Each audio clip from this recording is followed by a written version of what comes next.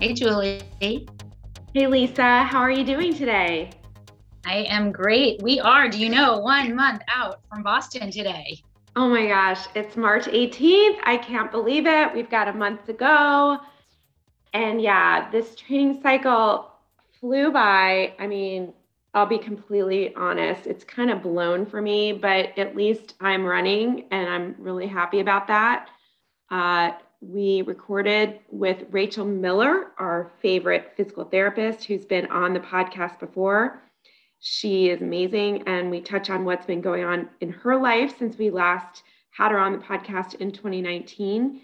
And the reason we wanted to have her on was because there are many folks out there, just like me, who have been navigating either post COVID recovery or a little niggle or injury or just something where you're a month out from race day and you're kind of like, I know I can run, but I'm not feeling my best. And what should I do at this point to make sure that I can get to the start line healthy? And of course, we touched on this last week when we did our coaching podcast, but we wanted Rachel to come on because as an expert physical therapist and someone who sees runners all the time and really helps them navigate injuries so they can get to the start line healthy, she offered some terrific advice. So this episode is gold for anyone who is a little nervous about getting to the start line healthy and or is dealing with a setback in training where things just did not go perfectly and you've had to change a few things up to get to the start line healthy. She's here to share her wisdom and information and just make you feel better about the fact that Boston and many other spring races are about a month away. Yep. And we talked to Rachel a lot about injuries and how to manage injuries between now and race day to get to the start line healthy. And later this month, in a couple of episodes, we are actually going to talk to a physician about running post-COVID, because that has been a big topic of conversation. And we see it in our circles of coaches and in the runners we coach and in ourselves of, people not quite feeling right back up to speed and having a lot of challenges getting back into their training after illness, so versus injury, but particularly after COVID. And we are going to have a top physician from Emory speak to us in a couple episodes about that. So if anyone has any questions about running post-COVID or returning to run, how they're feeling post-COVID, feel free to send them to us at Julie and Lisa at runfartherandfaster.com. We will be sure to ask him those questions on our podcast. So in other big news for us as Lululemon ambassadors, we've been really excited this week. Upcoming is the launch of Lululemon's running shoe, Blissfeel. And Lululemon has worked for the past several years to create a shoe that is designed specifically for women. So typically when shoes are designed, they were designed kind of from a male mold of a male foot and then adapted to a woman's style. And Lululemon went the other way around and started with a woman and designed it around a woman's foot, which is very different than a male foot. And as Lululemon ambassadors, we were gifted shoes to wear and to try out and to give feedback. So I know I got mine. I think they're beautiful. The material looks amazing. It feels amazing. Mine are a little bit small. They sent me my street shoe size. I need my running shoe size. So I'm in the process of swapping those out before I try them. But I know you got a pair and you tried them. So I'm curious to hear what you thought of the Blissfeel shoe. So first of all, we just attended a very interesting 1 hour Zoom about the making of the shoe, which of course, Lisa, you just shared. The biggest premise is that it was designed for women, but we also had an opportunity to ask questions in the chat. And we asked the question of, hey, we are always telling our runners and ourselves that to buy a running shoe, it's really important to go to a specialty running store and get fitted by experts. And of course, everyone who's listened to this podcast even once knows that we love R&J locally and the experts there who fit all of our runners who live locally with shoes and ourselves. And their answer wasn't very clear. I know they're doing their best, but it's hard for us to promote just a shoe because we really believe that every runner deserves to find the shoe brand that meets their needs in terms of the shape of their foot and their gait.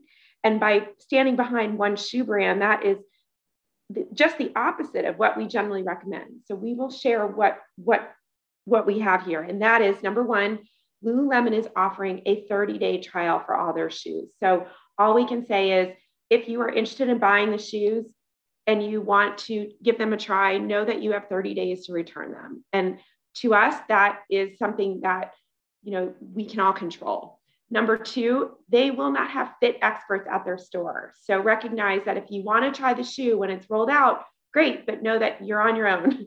So make sure you buy at least a half a size up from your street size and even a whole size, and recognize that even if the shoes are wonderfully made for women and everyone's talking about how wonderful they are, they may not be the right shoe for you. But number three, I did try them today. I wore them for a mile of my easy run, and they're so cute. First of all, they are adorable shoes. That being said, they were definitely a little bit too snug for my liking in my toe box. I wear a wide shoe. I always do. So these are not made in wide yet. Until they are, they're shoes that aren't going to fit my foot great. That being said, I love them to walk my dog, and that's what I'll be using them for. So this is not saying they're bad shoes at all. They actually felt really nice on my heels. They were soft. They felt very cushiony, but not too cushiony. I could feel the ground.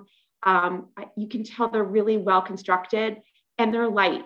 And I really think there are probably a lot of people out there that will absolutely love these shoes. But if you have a wide toe box like me, they're not going to work for you. Yeah, I think they mentioned on the call today, because we asked them about that sizing up may help. And they are designed, they say, to hug your feet, just kind of feel like a pair of Lululemon leggings that hug you. There is that kind of hug feeling. And that's what people were describing. Our fellow run ambassadors were describing, that it really hugged their foot. So if you're somebody who's not used to that snugger fit, or you have a wider toe, you have a wider foot, especially in the toe box, it may feel weird at first, but I think the couple things to consider. First of all, it is a neutral shoe. So if you're somebody who needs a stability shoe, it may not be the right shoe, or you may need to put an insole and insert in it. And I would recommend you take it to a specialty running store and ask them if you need an insole, like a Superfeet in them, and maybe have somebody who is qualified to look at you in those shoes, see if they fit you. And the other thing is the 30-day return, that you do have that ability. So if you get the shoe and you try it out and it doesn't work for you, then you do have that ability to return it. But I will say I tried mine on, and even though they're a little small, they feel great. And I was really impressed with the research and development that went into these shoes. I kind of thought at first, well, I was really skeptical. The other shoe companies that we're used to getting our shoes from have been in business for many, many, many years, and they have huge staff that is biomechanical, doing biomechanical research and research into the latest developments in running shoes. And I was skeptical, but after hearing the research and development that went into this shoe and the team that was behind this shoe, I have a lot of confidence in it. Again, just like you said, it may not be right for everybody. So I would say it looks beautiful. It feels great. The materials are amazing. I'm really excited about it, but just like anything else, you don't want to make a big change suddenly. So again, if you're going to try these out, maybe mix them in with the current pair of shoes that you're wearing for your shorter runs, see how they feel, and transition into them gradually. But we'll keep people posted as we get more feedback, and as I get my proper pair of shoes and get to try them out a little bit more, we can keep people posted. If anyone has any questions, feel free to email us. But on that note, we'll turn it over to Rachel, who's going to talk to us about injury and injury prevention and staying healthy, and how to get to that start line in 1 month from today for those running Boston, how to get there healthy. Absolutely. So Lisa, I hope you have a great week. And next week, we're going to officially share our details of our podcast, live podcast, which will definitely be in Boston on Saturday, April 16th rather. And we are also going to be sharing next week the details of our shakeout run, which will be Sunday morning, April 17th. And we recognize that that is also Easter Sunday. So we're going to do our best to kind of get a feel for what time most people plan to go to church who are intending on going to church in Boston, and do our best to work around that, because we do recognize it's a holiday and we want as many people as possible to join us. So we'll be rolling out those details next week. But until then, everyone, good luck this week with your training. Remember, less is more as we roll into under 1 month before Boston. And I hope you have a great week, Lisa. Thanks. You too, Julie. Bye. Rachel Miller, welcome back to the Run Farther and Faster podcast. We are so delighted to have you back on the podcast after a few years. I think the last time you were on, it was 2019. Obviously, a lot has transpired in the world since then, and also in your life. And you taught us a phrase, Rachel, that we use regularly. And that is a question I'm going to ask you now. And that is, how are you managing? Well, thank you both, first of all, for having me on. And it's great to see you guys. A lot has happened since 2019 in many ways, obviously the pandemic, but in terms of how am I managing, which I still use that phrase today. So I am doing well, I'll say. I'm still running and I'm training for a half marathon. So that's good. And that has helped me stay sane during the pandemic. I entered the world of dating apps, and it's interesting. I never thought I'd be a person to even dive into that realm, but I did because I figured, how else do you meet people in a pandemic? And I met some really nice people, and we would go on hiking dates. And there was a special someone, I'll say, that I met last April. His name is Scott, and really nice guy. And we're still dating. So things are okay, managing okay. I can vouch that he is a very, very nice guy. He is deserving of Rachel's wonderfulness. Thank you. It's funny because one, I feel like I'm dealing with two different worlds of my own, right? I'm still dealing with grief because there's still grief. But what's great is I can talk about that with Scott, who actually is divorced and not widowed.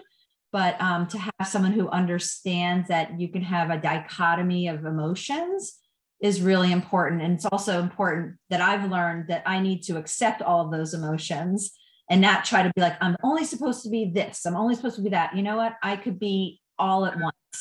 And that's okay. So I'm learning to let myself be that way.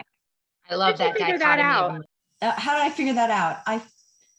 I guess it's just from when you meet someone that you really like. I've learned, you're so happy, but with grief, it's like waves hitting you. A big wave hits you and it gets you down, and then it's like it goes and you're like, I'm doing okay. And then another wave hits you and you're like, oh my God, I don't know if I'm okay, but I know I'll be okay. And it keeps happening like that through time. And you just realize that you're never going to be one, and that's okay. And because if you fight that, you're never going to be happy. You have to recognize that you're going to go through a wide range of emotions and just take it in and deal with it and accept it, and then keep going. If you don't accept it and deal with it, then it makes it harder to experience any other emotion. That's what I've learned.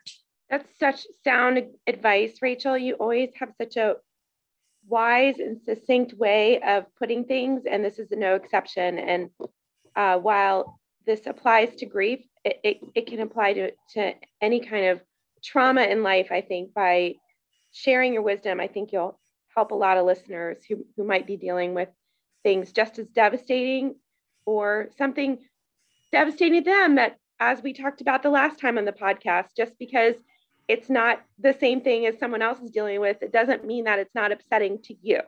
Exactly. And I was just going to say that, because as a physical therapist, patients sometimes would tell me like, oh, I don't want to share what's going on. Like, things aren't good in my life, but look what you've been through. I'm like, no, everybody has their own shit, I'll say. Everyone has something, and that's okay. And I have found, even with runners and athletes, they're grieving when they can't run, when they're injured. And you know what? You have to, if you don't deal with that and accept it head on, you're not going to get over that hump and recover. So you have to deal with what you're experiencing, see what you can do to get out of it, and then you will get out of it. But if you just ignore it, it leads to a cascade of bad things. That's great advice. And I think we talked about it's not a competition of grief or of woes, or, everyone has their own struggles. And I think what you have to add about that, your insight is always really helpful. It's been helpful to us in helping people who are grieving and relating to them, and helpful just in our own lives. I know with what we've gone through. So I often think of your advice in my head. So thanks for sharing I have that. to keep reminding myself. And we of my brought own you back. advice. How about that? You can always come to us. We'll recite it back to you. Thank you. We can feed it back to you. So, but we wanted to have you on tonight too, because we are, getting close to Boston. We're in the last kind of 4.5 weeks till Boston, and a lot of people are training for spring races, and we are starting to see, and we've seen, our running circles and other, running groups that we interact with start to see injuries start to pop up, or whether they're, perceived injuries or actual injuries, or people are worried about injuries. But this is a time when we're hitting high mileage, and it's likely that we're starting to feel some niggles. And what we wanted to talk to you about tonight was how we, first of all, kind of discern what is something to take action on. How do we make sure that things don't kind of transpire into something larger that's going to sideline us from our race? How do we get to race day healthy? And what steps do we take at this point to look at assess what's going on in our bodies, and figure out what do we need to do between now and race day to get there healthy, especially people who are experiencing actual injuries right now and they're kind of panicking. We have a runner who just twisted her ankle, and she's got Boston in 4.5 weeks, and she's panicked of, am I going to get to Boston? Okay. We have runners who, their knees are hurting just a little bit. We've had, little things that are starting to come up that, that folks are kind of worried about with limited time left. Mm-hmm. So let's start by asking you, is there a reason, do you think, that people are starting to feel, other than just, we're reaching peak mileage, but is there a reason, or are there questions people can ask themselves at this point if they're starting to feel little aches and pains, that can help them assess whether or not it's something they need to pay more attention to moving forward toward their goal race? Sure. I'll first start off with your question of is there a reason? Because I see this in my practice too nowadays, for people training for Boston and spring races. And one reason I think is a big reason is the pandemic. And we've spoken about this before, how external stress will cause internal stress and physiological changes. And injuries I have found are slower to heal when you have that other stress. I mean, we have normal stresses in our lives, right? Now we have this pandemic that's 2 years, on. But I also find that people are tired of the pandemic and they just want to get back to doing what they were doing. So I feel like if they were used to training at 50 miles a week, hitting their high mark there, they want to keep doing it because they want to feel like themselves again. But what they're not recognizing is those little aches and pains, because they just want to get back to who they were, or who they are, or who they feel they are. So I feel like people are just saying, you know what, I'm just going to do it because this is what I used to do. And I think they're just tired of having to modify. So also these little aches and pains, I think as runners, we get used to them, right? We all have pains, but it is really important to understand what is something that should really grab your mind of, maybe this isn't right. And I have a very simple tool. You just need your finger. And I always ask my runners, where does it hurt? And if you can take your finger and point to it, that's usually not a good sign. That's usually something's maybe brewing there. But if it's more it's more general quad soreness, and it's usually bilateral, it goes away maybe a day or two after a hard workout, and a hard workout, by the way, is a long run, interval training, speed workout, tempos, hill training. Those are all hard workouts. It's typical to feel soreness for a day or two afterwards. But when that soreness lingers, when it especially creeps into everyday life, I hear this a lot. You know what? My knees never hurt, but now when I go down the stairs, they hurt. When I get out of bed, my heel hurts, but then it gets better. And I think also what runners do is when it hurts initially and then it gets better and they walk it off, they feel like, oh, all's good, all is okay. It's not okay if it keeps happening every day. So you have to recognize, even if it goes away and it keeps happening 2, 3, 4, 5 days in a row, that's I call it a red flag sign. And so what can runners do with that first kind of sign of red flag pain? What is the first thing that you recommend runners do? Not ignore it. But what you want to do is, I have a list in my mind of a checklist, because I give a lot of talks about how to prevent injury. So really, I'm a terrible business person. I don't want you coming in with an injury. If you have this red flag pain, there's no reason why it should turn into an injury, none whatsoever. So the first thing I think about is, okay, what can I do right away? It hurts when I touch it. It hurts when I do certain things. You could ice it, you could heat it. That's like my first easy modality that you can do. There's research out there that demonstrates that heat may be best for an initial injury. I'll be honest with you. I think, and I find in my practice anecdotally, that ice seems to work really well the first 48 hours, whether it's an ice bath for 10 minutes or it's an ice pack for 20 minutes twice a day. That's what I would recommend for any type of, even a soreness, but any type of red flag. After 48 to 72 hours, I usually switch to heat, a heating pad for 20 minutes or so. Could you try heat right away? I'm going to say you could, but if that body part is swollen, I wouldn't recommend it. It could make it worse.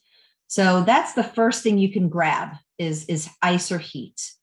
Then there's other things I think about is training. Most injuries, honestly, are caused by our training schedules. And it's not necessarily the schedule itself when you have a running coach. It's more of trying to stick to what you have written down when you have this red flag pain. So this is where I ask you to listen to Lisa and Julie, and it's all about modifying. And that's where you have to have faith in your coaches to get you there. And you have to have trust in your training that you had prior to the red flag pain. I say that a lot to my runners. I ask them, I go, how was your training before then? And most often they say, my training was really good. Okay, you have that. You banked that. You have to recognize that you have that in you.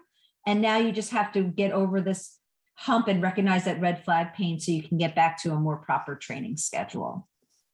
And if I could interrupt, just one key point though is if you are working with a coach, if you have the red flag pain, try not to minimize it to the extent that you're not sharing it with your coach. I don't want to say keeping it a secret because that sounds accusatory. That's not what it is at all. But sometimes when we have a pain, a way of dealing with it, in addition to ignoring it, is not saying it out loud. Because when you say something out loud, it makes it more real.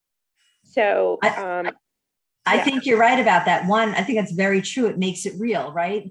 You need to listen to your gut, but as a runner, sometimes we don't because we have a training plan and we have to stick to it. And my coach believes in me. My coach wants me to do this, but you know what? Your coach just wants you to be healthy and run pain-free and get to the starting line healthy. So recognize that the coach is on your side and not against you. And you're not going to disappoint your coach. Honestly, I find coaches are disappointed when they don't know that something is going on because they could have done something to help you recover very quickly. But when it gets to a certain point, weeks, months later, that they recognize I should tell my coach now. It should have happened in the first place. So Rachel, I think a lot of people may be afraid to either tell their coach or their running buddies or whoever, first of all, because it makes it real, but also because the advice that they're going to get from other runners, and especially their coach, is they're afraid that we're going to say, don't run or stop running. Okay, we're going to, give you several rest days in a row. But I know we will often modify training. And what are ways to modify training where I know it depends on the injury and the severity, but what are ways that runners can modify training where we're not going to say, okay, stop for now, 3 days a week, and how many days, how do runners know how many days they're going to need to kind of be sidelined? It's hard to know, but I take it a week at a time with the red flag pain. What I like to do is I rarely tell someone to stop running. That's if they come to me after months and months and they're limping, something where it's really affecting everything, their everyday life. But otherwise, you just have to modify. I like to, for the first week, it's also based on, first I'm going to say, it's okay to take a day off. It's okay to say, you know what, I'm not feeling it today, or my foot's hurting today. I'm just going to take a day off. There's nothing wrong with 1 day of rest. Now, it's really important, being 4.5 weeks out from Boston, that you trust your training, like I said, and then take the next week after you feel that red flag pain, and modify by not doing any hard workouts, which I mentioned before what those hard workouts are. I like to then back off to maybe every other day of running, but you can cross train the other days. Be careful when you cross train. I've seen this. People cross train really, really hard. They'll do a 90-minute Peloton and stand up half the time and they wonder why their knee is still killing them. You have to recognize your pain, whether you're walking, running, using the elliptical, swimming, it's all the same. So by modifying your training, by cutting out the hard workouts, but still doing a few easy runs, I think is the first step to getting back to your training schedule the following week. Rachel, what are your thoughts about Advil anti-inflammatories? Because, you know, a lot of people use vitamin A, and our runners are very knowledgeable. We know how knowledgeable our listeners are, but at the same time, many people have the inclination, understandably, that as soon as you have a pain or some swelling, you reach for Advil. So can you talk a little bit about the implications of that and your thoughts on taking Advil? Well, one, I'll just say I'm not a physician, so I'm not the expert on that. However, if you find, I'll start with this. If you find that you have to take Advil before you run, red flag pain, Tylenol, any type of anti-inflammatory or pain medication, it's saying to you, I just need to get through this run, so I'm just going to take something to hide my pain. Taking Advil after you feel something, there's a reason why your body has inflammation, normal inflammation, healthy inflammation. What it does is it signals to your body that there's a problem at that body part. I need to send the nutrients and the cells that I need to get better to that area. Do you really want to shunt that with taking a whole lot of anti-inflammatories? You really don't. So be careful with that. People with GI issues, and NSAIDs, not good. Be careful with Tylenol. You can really damage your liver if you are taking lots and lots of Tylenol to help with your pain too. Another red flag. So I'm not a big fan of taking medicine. I find you don't need to take medicine, honestly, if you just modify your training. If you just work with it, I always say this, what is your limit? What is that fine line? Can you run 4 miles and have no pain during or afterwards, but after that you suffer? Then you know what? I'll tell you to run 4 miles and I'll tell you to cross train. So find what you can do pain-free, and you won't need any anti-inflammatories or pain medication. Rachel, are there any other forms of assistance that people can use? We talked about ice and heat, but compression, Theragun, TENS units. There's so many, compression, the Normatec boots. There's so many modalities that are promoted for recovery. Epsom salt. Is there anything that people can, add to their repertoire other than cross training and modifying their training that can help with speed recovery? Absolutely. Especially when you're hitting this point and I'm going to say the Boston Marathon training where you're hitting high mileage and just naturally your muscles will get tight. So I'm a big fan of using not necessarily a foam roller, but I like yoga balls because they're more tolerable and they glide over curves like your hips. Foam rollers are kind of tough and hard. And how many times have I heard people say, this foam roller is killing my IT band, but I'm going to keep doing it. Well, if you keep rolling your IT band with a foam roller and it's killing you, you're not relaxing, you're not helping yourself. It's not going to really have the effect that you want. So I like massage. I like massage therapy. Go to a massage therapist who understands runners, because then they will know where to look for tightness. It's usually in the hips, and they'll ask about your history because they may go to other areas of your body that you didn't know were even tight. So Theragun, gosh, I hear that a lot. It seems like everyone has a Theragun. Everyone got it for Christmas.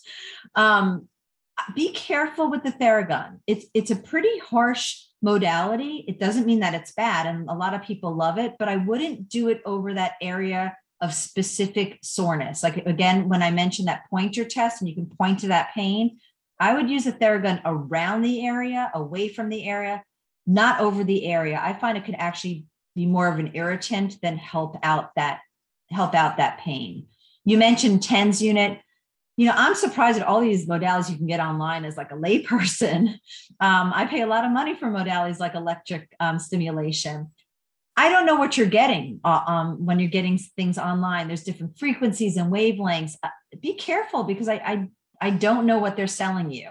So TENS units, just so you know, do not heal anything. They do not heal your injury. What they do, it's called the gate theory. They basically close the fence on how the pain goes to your brain, and you don't feel the pain. It doesn't mean you don't have pain. It just means your brain's not recognizing it.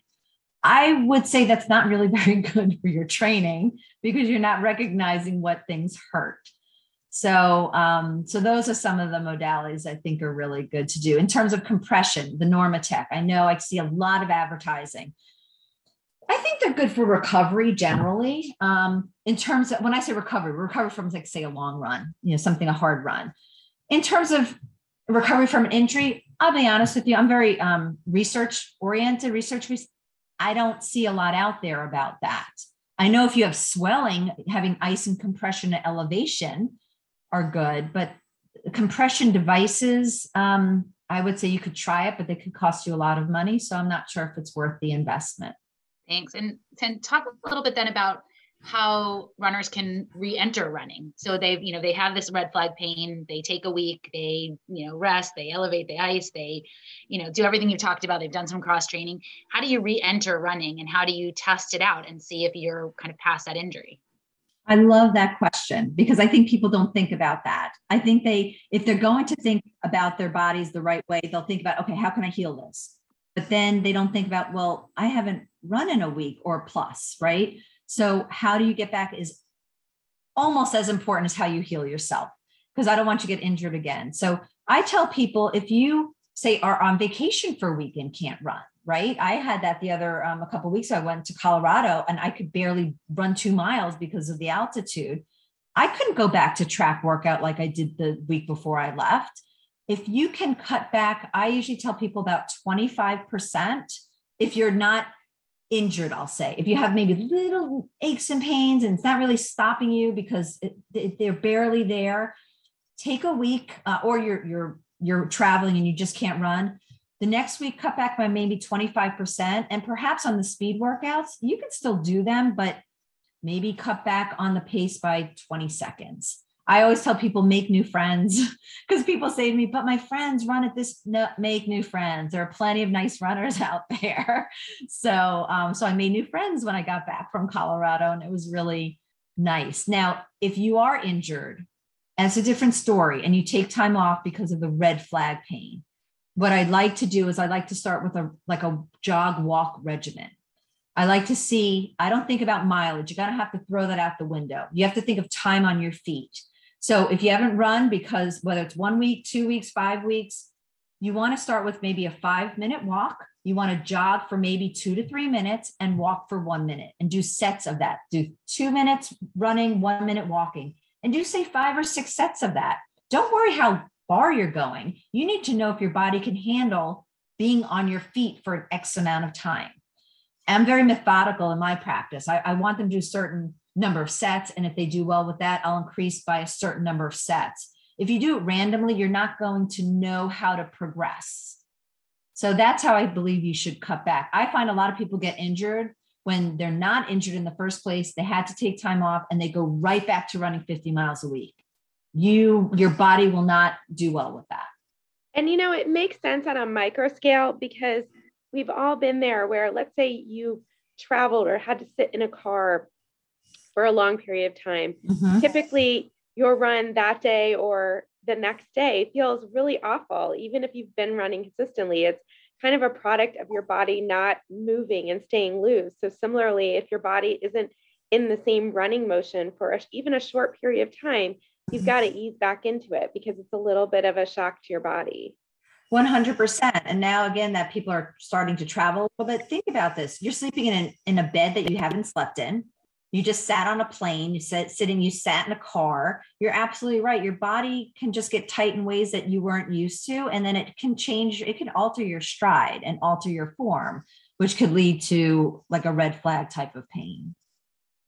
So practically speaking, Rachel, like, all this advice is really sound. It makes perfect sense. But a lot of folks in our sphere, and many of the folks listening to this podcast episode, are perhaps in the position where they've got a little bit of red flag pain. It's common, especially at this point in training, but they're running the freaking Boston Marathon, and they are not going to ease back necessarily into their training because Boston's in a month. So what practical advice can you give to people who right now are either a little bit injured, on the verge of injury, coming back from injury, but they are going to run the race because they qualified and that's it. So as a physical therapist, what advice would you give to that group of runners, many of whom you treat? That's a great question. The first thing I always do is I sit down with them and ask them about their training schedule. I want to know very specifically how many miles a week, how many days a week, what's their pace, and so forth. I also remind them, I always ask this to marathoners. I go, have you done an 18 plus? Have you done one long run of 18 plus? At this point, people have done a couple of 20s at least. And I tell them, you're ready to run the race if it was tomorrow.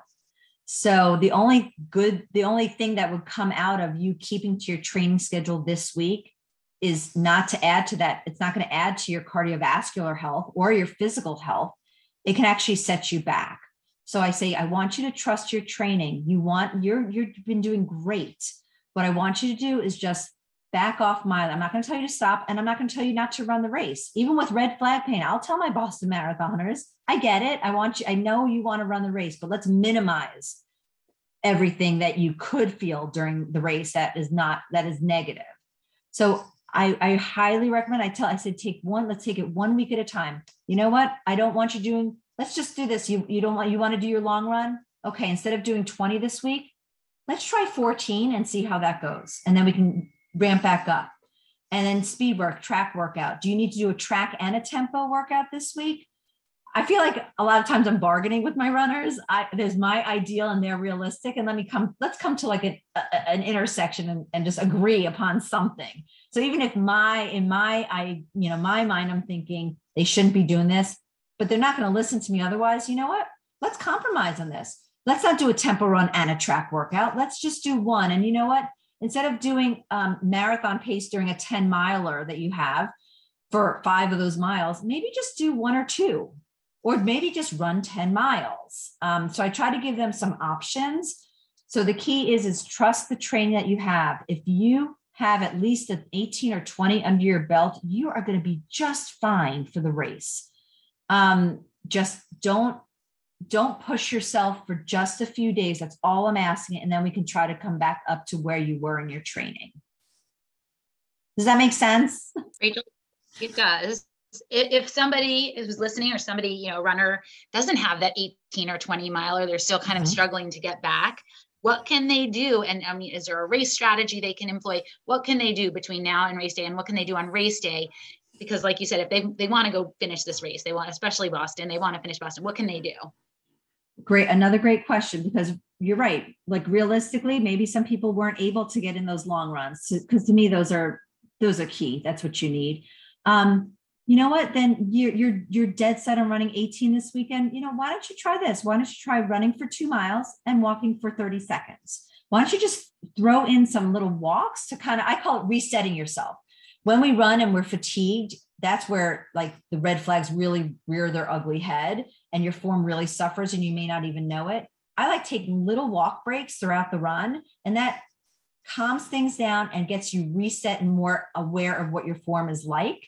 So I think I get it. I want you to do your long run. You're having some pain. Let's try that.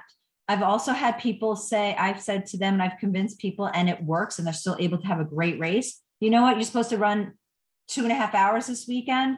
Is there any way that you would consider biking for half of that and elliptical for half of that?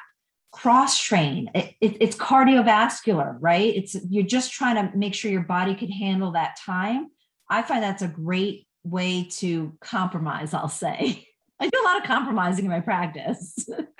Absolutely. And while I know it's a tough thing for a lot of runners, pool running is a great tool to use because it really mimics running. And now there's so many things you can do. It used to be pool ran. It was so boring, but now at least, with all of the waterproof headphones and such, you can listen to a podcast or something like that and actually have something to do to make it less boring. But let me ask you also with respect to cutting back.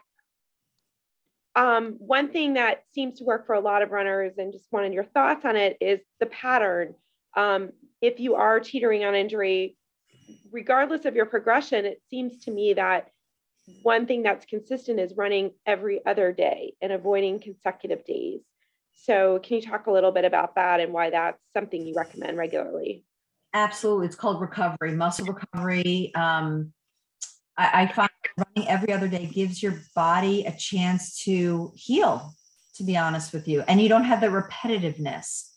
I don't know. I've seen some people in races do this. They run up a hill or down a hill, kind of zigzaggy.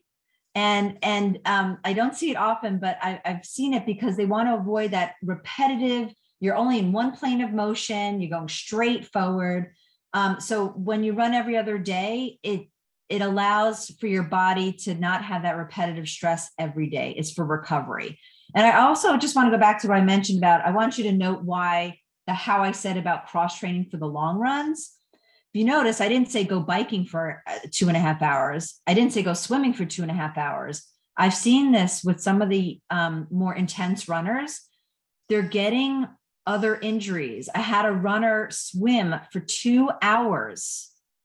By the way, he hasn't swum much at all, but and he drowned. He didn't drown, but you know what he came in with? He said, my shoulder's killing me.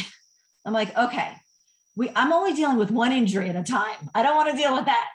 So that's why I said, don't just do one thing straight, especially if you're not used to doing that. So I'm sorry, it was just on my mind. Julie, I hope I answered your question, but that was on my mind where be careful about the cross training again, switch it up a bit. And I think that'll help too. Again, with the repetitiveness, like you said, every other day, you don't want to do the same thing every day or all in 2 hours. It's too much for the body. And you get tired. Your body's tired running 50 miles a week. It just gets tired. What about strength training, Rachel? Obviously you're going to people want to do particular strength exercises to help with their recovery from whatever injury, but people who say, well, can I go do my strength program? What kind of modifications do they need to make, and what kind of considerations should they look at when they're looking at, my knee hurts and then they're going to try to go do some squats and lunges? Like how do they modify their strength training? That's a great question, because when people have red flag pain, I always say, you know what, if you're running a little less, you can do a little more strengthening and fit that in there. And also strengthening, just so, because I get this question a lot. I spoke to a high school track team today and I asked, name some cross training things. And someone said weightlifting. And that's not cross training. It's a supplement to what you're doing. It supports you. But cross training to me is keeping that heart rate elevated for a period of time. So weightlifting, I don't believe you need to go to a gym to strengthen your body for running. I think you just need your body weight. So I don't love deep squats. I think of exercises that will help you that have to deal with your running form, right? So when we run, do we go into a deep squat with your knee? No, there is absolutely no reason to do that.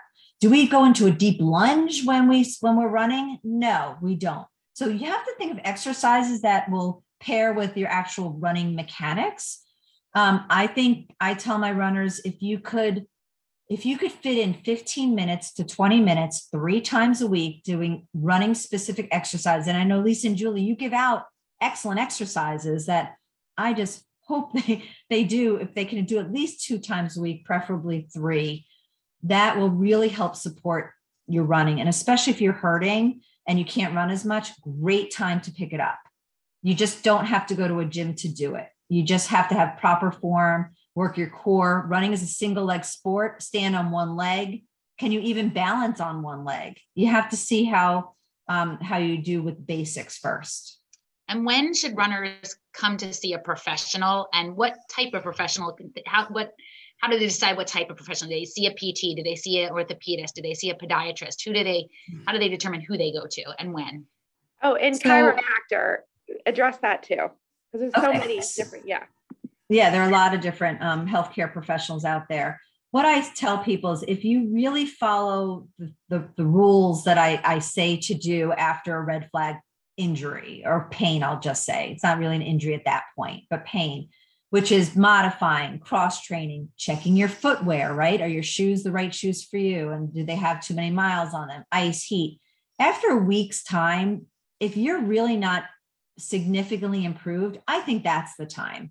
I don't think you wait and say, well, maybe next week and then maybe next, because people want to stick to their training and they're just hoping. And hope is not what Howard, my husband, used to say, is hope is not a strategy. And that's a really good phrase, right? How many times I hope that's not a strategy. That's not going to get you anywhere. But if you make sure that you're following what you should be, after a week's time, I would see a healthcare professional. Now, in the state of Maryland, you can go straight to a physical therapist without seeing a doctor first. I usually tell people to see a physician first, and I'll describe which one in a second. If you feel like something is broken, like say you had you fell, or if you are searching for anti-inflammatory medications, x-rays, diagnostic tests, that we have some great physicians in this area that sometimes I'll say, you know what, I'll talk to someone on the phone. I say, I don't want to see you. I want you to see an orthopedist. Number one is you want to go to someone who understands runners. You want to go to a physical therapist who understands runners. You need someone who understands the biomechanics and will look at how you run and will ask you questions about your training schedule.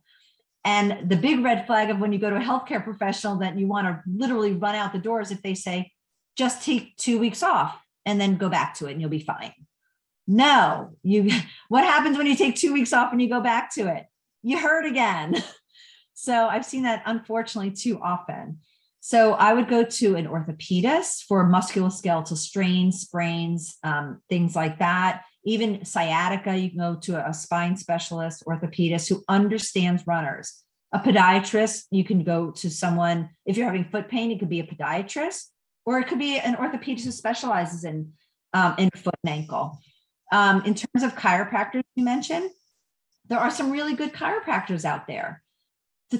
For me, how I look at providing care to someone is I want to give them the tools they need to get better and to stay better.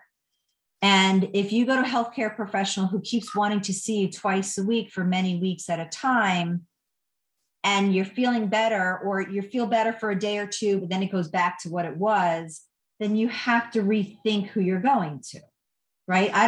If someone isn't better, significantly better, and I say 6 visits or so, for me, I either have to change what I'm doing or I have to refer them to someone who can help them. But if you keep going to someone I've seen this runners, they tell me they've been to another physical therapist for 3 months and they're not better. And I say to them, why did you go for so long? Well, they're like, well, I don't know. I don't know. So I just wanted to let people know it's okay to say, this isn't working. And then the person you go to should help you figure out what will work for you. That's a great point. You've got to be your own advocate. Yes. And okay, so let me ask you a question about this. Can you share your thoughts about cortisone shots? Because this is also the time where a lot of runners would go see their orthopedist and get that shot because it numbs the area and you can run Boston. So can you talk a little bit about that? It's a quick fix. So if this is a week before Boston and you have inflammation in a joint, cortisone shot, maybe okay. I say that with an asterisk, but I've seen it, and I've seen people run races, and then I just say to them, you know what, after Boston, you have to take time to heal yourself. Generally, cortisone shots, I don't think they should be the top of someone's list. I think physical therapy, I think stretching, I think all the things that I said about when you have a red flag pain. If those things don't help, you certainly could see an orthopedist and they can give you a cortisone shot, which basically is an anti-inflammatory with a little numbing injected into you. One, it's invasive, and I always try to avoid invasive procedures. And 2, cortisone, if you look up the research, again, I'm research oriented, it can damage healthy tissue. You don't need to damage any more healthy tissue because you already have tissue that's damaged. So I would be wary of cortisone shots unless you've really tried everything and you trust the doctor that you're going to. That's great advice. Any other words of advice that you have for runners as we approach Boston, but also, any goal races that are coming up? Any other words of advice that you have, especially for runners who are healthy right now, to stay healthy and get to that start line healthy? What can we do in these last 4.5 weeks when mileage is peaking and we've already kind of, had some high mileage? What can we do to get there healthy? I'm going to say it again, trust your training. Okay. So say you have these aches and pains now and you're 4 weeks out. Your race time will not change if you skip a speed workout. Oh, it will change actually. If you don't skip a speed workout, it could actually hinder your time. One thing I didn't mention is I always ask my runners, what's your goal, right? You have to ask your runners too. What's your goal? Is it, it's like you already go, Boston's the icing on the cake. You made it here. So don't you want to enjoy it instead of have these fears of, oh my God, can I finish it? Oh my God, am I going to finish it in 6.5 hours? You want to know, I want to know from a runner, what's the goal? And I've had a couple of Boston runners who've had to modify that goal. Their goal was a PR or just to do better than their previous Boston. But they've also come to me with 2 months of having an injury. So then we talk about, tell me what you really, what is the second? What else could you do? And they said, you know what? I just want to finish and feel good. So just know that you can modify your goal. It is okay to modify your race goal based upon how you feel. But if you're 4 weeks out and having little aches and pains, I think you could stick to your race goal if you just modify your training. That's really number one. Skip the speed workouts or change your pace for those. Change your long runs to shorter runs, and maybe for 1 week run every other day to just give your body a rest. I haven't met one runner who's running at peak at marathon training who's like, I feel so rested. I've gotten so much sleep that I feel great. I've never heard that once in my 26 years of being a physical therapist. No, everyone's like, I'm exhausted. So, okay, give yourself an extra 2 days during the week by running every other day. And, to that end, we talk a lot about goal setting on our podcast. We talk about it a lot with you, and you talk a lot with your patients about goal setting. And I think something that's important to note, I just heard this, Coach Ben Rosario just came out with a book this week. And he was talking about it on another podcast where it's really wise to set your very specific race goals at the end of a training cycle instead of at the beginning. And that's a great way to prevent injury, because instead of putting the number out there, and I understand why people do this, of course, you have a number, especially those who are trying to hit a benchmark like a BQ. But if you have the luxury of waiting and seeing how your training cycle goes, and then at the end of that cycle, set your goal, it allows you to have the space to take those days off that you just mentioned, to scale back a little bit on workouts, even to skip them all together. And then taking all of that data and putting it together and setting a goal, it's more realistic and less stressful, because you don't have that number hanging over your head for the 12-week training cycle. I mean, I love that idea. I think in the ideal world that it's amazing. It does, like you said, it takes the stress off of you. We already have enough stress in our lives. And when you have this goal, and I get it, different for BQ, that's different. But when you have this goal, just say running Boston, and you just feel the pressure, there's pressure, especially I have runners who run in certain groups, and they run with their friends. And maybe their friend makes a long run route of 20 with 1 million hills in it. Well, is that really the right thing right now to do even if you're healthy in your high mileage week? Not necessarily. So making the goal at the end of the training, I think that's a fabulous idea. Yeah, well, I think this has been really helpful, because I think a lot of people are starting to get race day jitters or nervous as we get closer. And I think what we can take away from what you've told us tonight is that you can salvage your race. You can have a strong race. You can still have a strong race. You maybe change your goals and you can achieve a different goal, that you'll get to that finish line. But what you do between now and then is really going to determine that success. Because if you ignore that little pain that's cropping up between now and then, you may not get to the start or the finish line. If you take action now and acknowledge that something may be off a little bit, and realize that it doesn't mean that you're a failure. It doesn't mean that you're not going to make it to the start line. If you take that, there's still time, plenty of time. And that, like you said, at this point in training, for most of us who've been healthy to this point, at least, and gotten in a good amount of training, we're ready. And now it's about getting to that start line healthy. So that to me is encouraging. And I hope that's encouraging to people listening who are kind of starting to maybe worry that, that they're not in peak condition or something is starting to bother them. And they're like, oh no, what you do between now and then is critical. I love everything you said. I agree 100%. And I'll reiterate what we said in the beginning, which is let your coach know if you are having some aches and pains, doubts about anything, and because they know how to modify your training between now and Boston, so you can still have a great race. You can salvage usually Boston if something crops up 2 weeks before Boston. You can salvage it. It doesn't mean run more; it means run smart. So I want people to know that if you run smart, you're gonna reach your goal. You're gonna be great. I think to what you mentioned about mentioning it to your coach.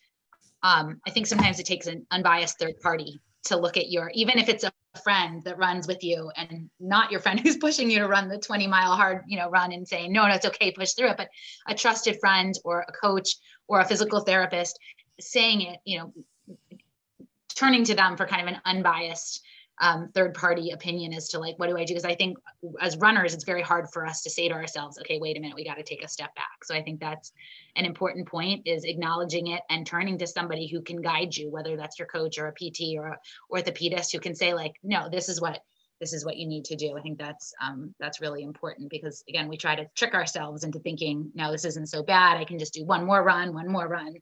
And then we get into a bad position. Absolutely. And I think when you start your training program, take 4 weeks before you even start the training program. And that's when you prepare. That's like preseason. That's when you do the strengthening. So if you can get your body ready for the training, that's going to help you all the more by doing that too. Absolutely. And to that end, just to reiterate, if your goals do change, and we talked about this last week, it's not like your training cycle is lost. It's just a build up for the next training cycle. Whenever you choose to begin that, everything works together. It's all cumulative, and we learn from every experience, and not everything can be a perfect race or a PR, but no one can take those miles and that training away from you. And it will serve you well as long as we treat our bodies with care and do all the things you mentioned. And Rachel, thank you so much for always giving us such wonderful words of wisdom. We are so fortunate to call you a dear friend, as well as our physical therapist. And Lisa, of course, your neighbor.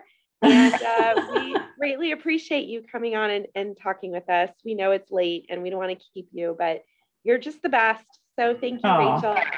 No, I love working with you too, because I think we all have the same philosophy, and our goal is to get our runners trained well and enjoy the race, right? I mean, that's really the goal. So I think we're all in this together. It's teamwork. That's right. Thanks, Rachel. Thank you, guys. Thank you so much. Bye. Bye-bye. Thank you so much for listening to the Run Farther and Faster Boston Marathon podcast. We want to give a special thanks to our editor, Aaron Bryant. And if you enjoyed this episode and enjoy listening to our podcast, please share it with others, and please leave a review if you haven't done so already on iTunes. Thanks for listening and have a great week.